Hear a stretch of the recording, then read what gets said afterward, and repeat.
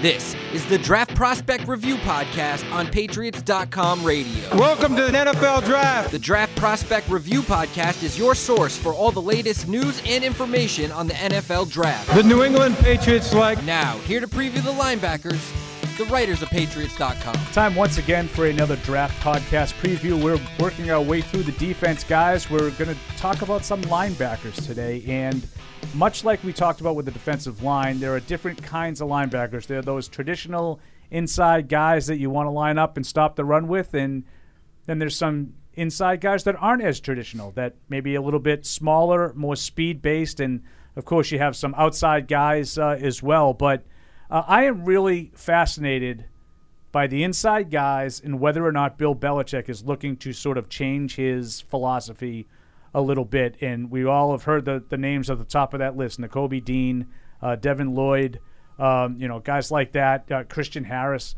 Some guys that are a little bit smaller than, that Ted Johnson type that has lined up traditionally. Brandon Spikes more recently on the inside with the Belichick defense. And I'm curious your thoughts. Do you think that maybe you're starting to see some signs that Bill is going to go in a different direction there? I don't know, and it's a great question, Paul. And I'm glad I asked it. I'm glad you had it. I don't know as an answer. I hope so. A couple things going on, though. They're having some turnover at linebacker, and when I think of the Patriots defense, Bill Belichick's defense, you think about linebackers and, the guys that run around and make the plays. And it seems like they have a lot of guys on the roster at linebacker right now. Taking Cameron McGrone last year, signing Mack Wilson, Raekwon McMillan got hurt in camp. Those guys are back. How do they feel about them? Do they feel like those guys have potential, or do they feel like one of these guys at the top could change things? And I think that's what we're seeing with a lot of the mock drafts, where you'll see plenty of Devin Lloyd and plenty of Nakobe Dean. And, I love both of them. I think they both have, some question marks. But overall, I think you talk about speed, about guys that can get to the football and make plays. Those two guys are both fantastic. Yeah, and Lloyd, Tease, is a little bit bigger, and Dean is probably faster. So which preference would you have? I like Lloyd, and I still think he's pretty fast, honestly. Oh, no. Covers a lot of ground. Didn't run well, but plays fast. He didn't have a great – we had talked about that. Somebody brought up on the show that he ran like a 4.66, and there were 15 guys. 15 of the linebackers ran a faster – the inside linebackers ran a faster 40 time. But I agree with Mike. I think he plays faster than that time. Yeah, and I was on the – I'd probably lean Dean just because I think he is a pure football player in the sense of just – understanding things, seeing it fast, reacting, getting to it, and it's a very slight difference between the two for me. I think the versatility of Lloyd to be able to play a little bit off the edge, he did that as well, so that is appealing. But I think when I watch Dean, he just looks like a pure football player to me. Again, previous podcast I said I'm looking at things a lot through the lens of Miami's offense and Buffalo's offense, and I think Nakobe Dean is the kind of player that is a weapon against those offenses, and one that I think would make a difference for this team. His ability to decipher what's going on with the RPOs and that kind of stuff, he just seems to have a knack for it. I really liked him. Tease, why Lloyd? I think he's just a future leader. He's going to rock the green dot in a couple of years. Rock the green dot. That sounds like a T-shirt. This is why we bring newcomers into the show, you know what I'm saying? Can't get that kind of lingo just anywhere. No, but I was watching tape, and he covers so much space. Yep.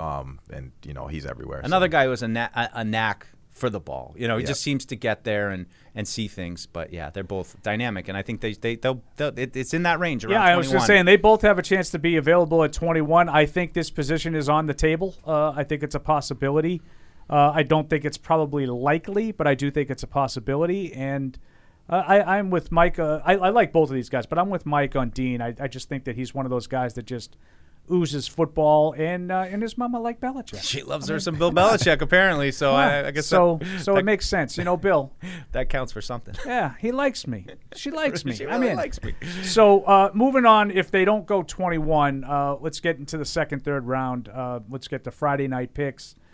Some of these guys that stand out for you. Not surprisingly, a couple more Georgia guys as we work our way down this list. Yeah, and an Alabama guy. Why don't we go Quay Walker and Christian Harris? I don't think Christian Harris is what you might expect if you're thinking Dante Hightower in terms of linebackers, but I do think he runs pretty well. Definitely that next tier of guy, though. So I like him. I didn't love him. I instincts maybe a little bit kind of questionable, but I think he's tough and he can run, so that's appealing. Yep. I say I like Quay Walker. He's able to get in the backfield, make some noise. He has very good chase down speed. Like all his highlights, he's just on the running back so quickly. So yeah, it's amazing when you think of that Georgia defense. That's why they won the title. They had a pretty pedestrian offense, but. And Dean was kind of the guy you're talking about 3 or 4 guys up front that we talked about in our last podcast. Yeah. You're talking about, another couple of guys here with Quay Walker, Nakobe Dean, and even Channing Tindall. Like, this defense is just silly. We haven't even gotten to defensive backs yet. We'll get to that, too, with my boy from Everett, Lewis Seen. There you go. But there's some impressive athletes, and I think that's where I'd like to see the Patriots go. Now, maybe – you don't have to rip the Band-Aid completely off and go 180 degrees the other way and say, okay, I'm ready to go with a smaller guy, but I'm going to take my first-round pick and bank on it. Okay, I get it. Maybe you want to work your way into that. I would rather see a little bit less of the safeties playing linebacker roles and linebackers that understand the nuances of the position playing the linebacker spot. And, they're used to fighting through guards to find the football at smaller sizes, whereas maybe some of those safeties aren't quite as used to that. Yeah, and I think the point you bring up, too, it's, Jordan Davis up front. How much did he help Nakobe Dean? So it's something to consider. But, I think as we get into these later picks, I got to talk about Leo Chenal. He was just one of my favorites to watch. He's probably not going to be the kind of 3-down versatile linebacker that you're looking for, but just a dog, as they say. I'd be a little bit more into the traditional Belichick, too, a bigger guy. Yeah, bigger guy. 255, 260. I was watching just, one play that comes to mind was Iowa on their own goal line, and he just is defeating blocks so like a madman. So I just really enjoyed watching him play. I see him kind of similar to Chad Muma, who's another one who, more traditional middle linebacker, inside kind of thumper guy. What's he like sideline to sideline? Now, these guys all ran great. So if you look at their numbers, it might make you think that they can do a little bit more than just be that kind of downhill Mike guy.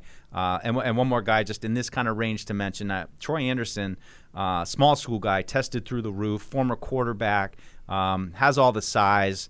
I really liked him too. He's a small school guy that's super athletic, but kind of fits maybe that potential to play inside outside. I think that's what you're kind of looking for. Guys like Collins and Hightower and Van Noy were able to do both. I think these guys in the mid round, are they talented enough to do that? Maybe they have the size and the length, but I like those guys too. I think they all kind of look like the proverbial football player.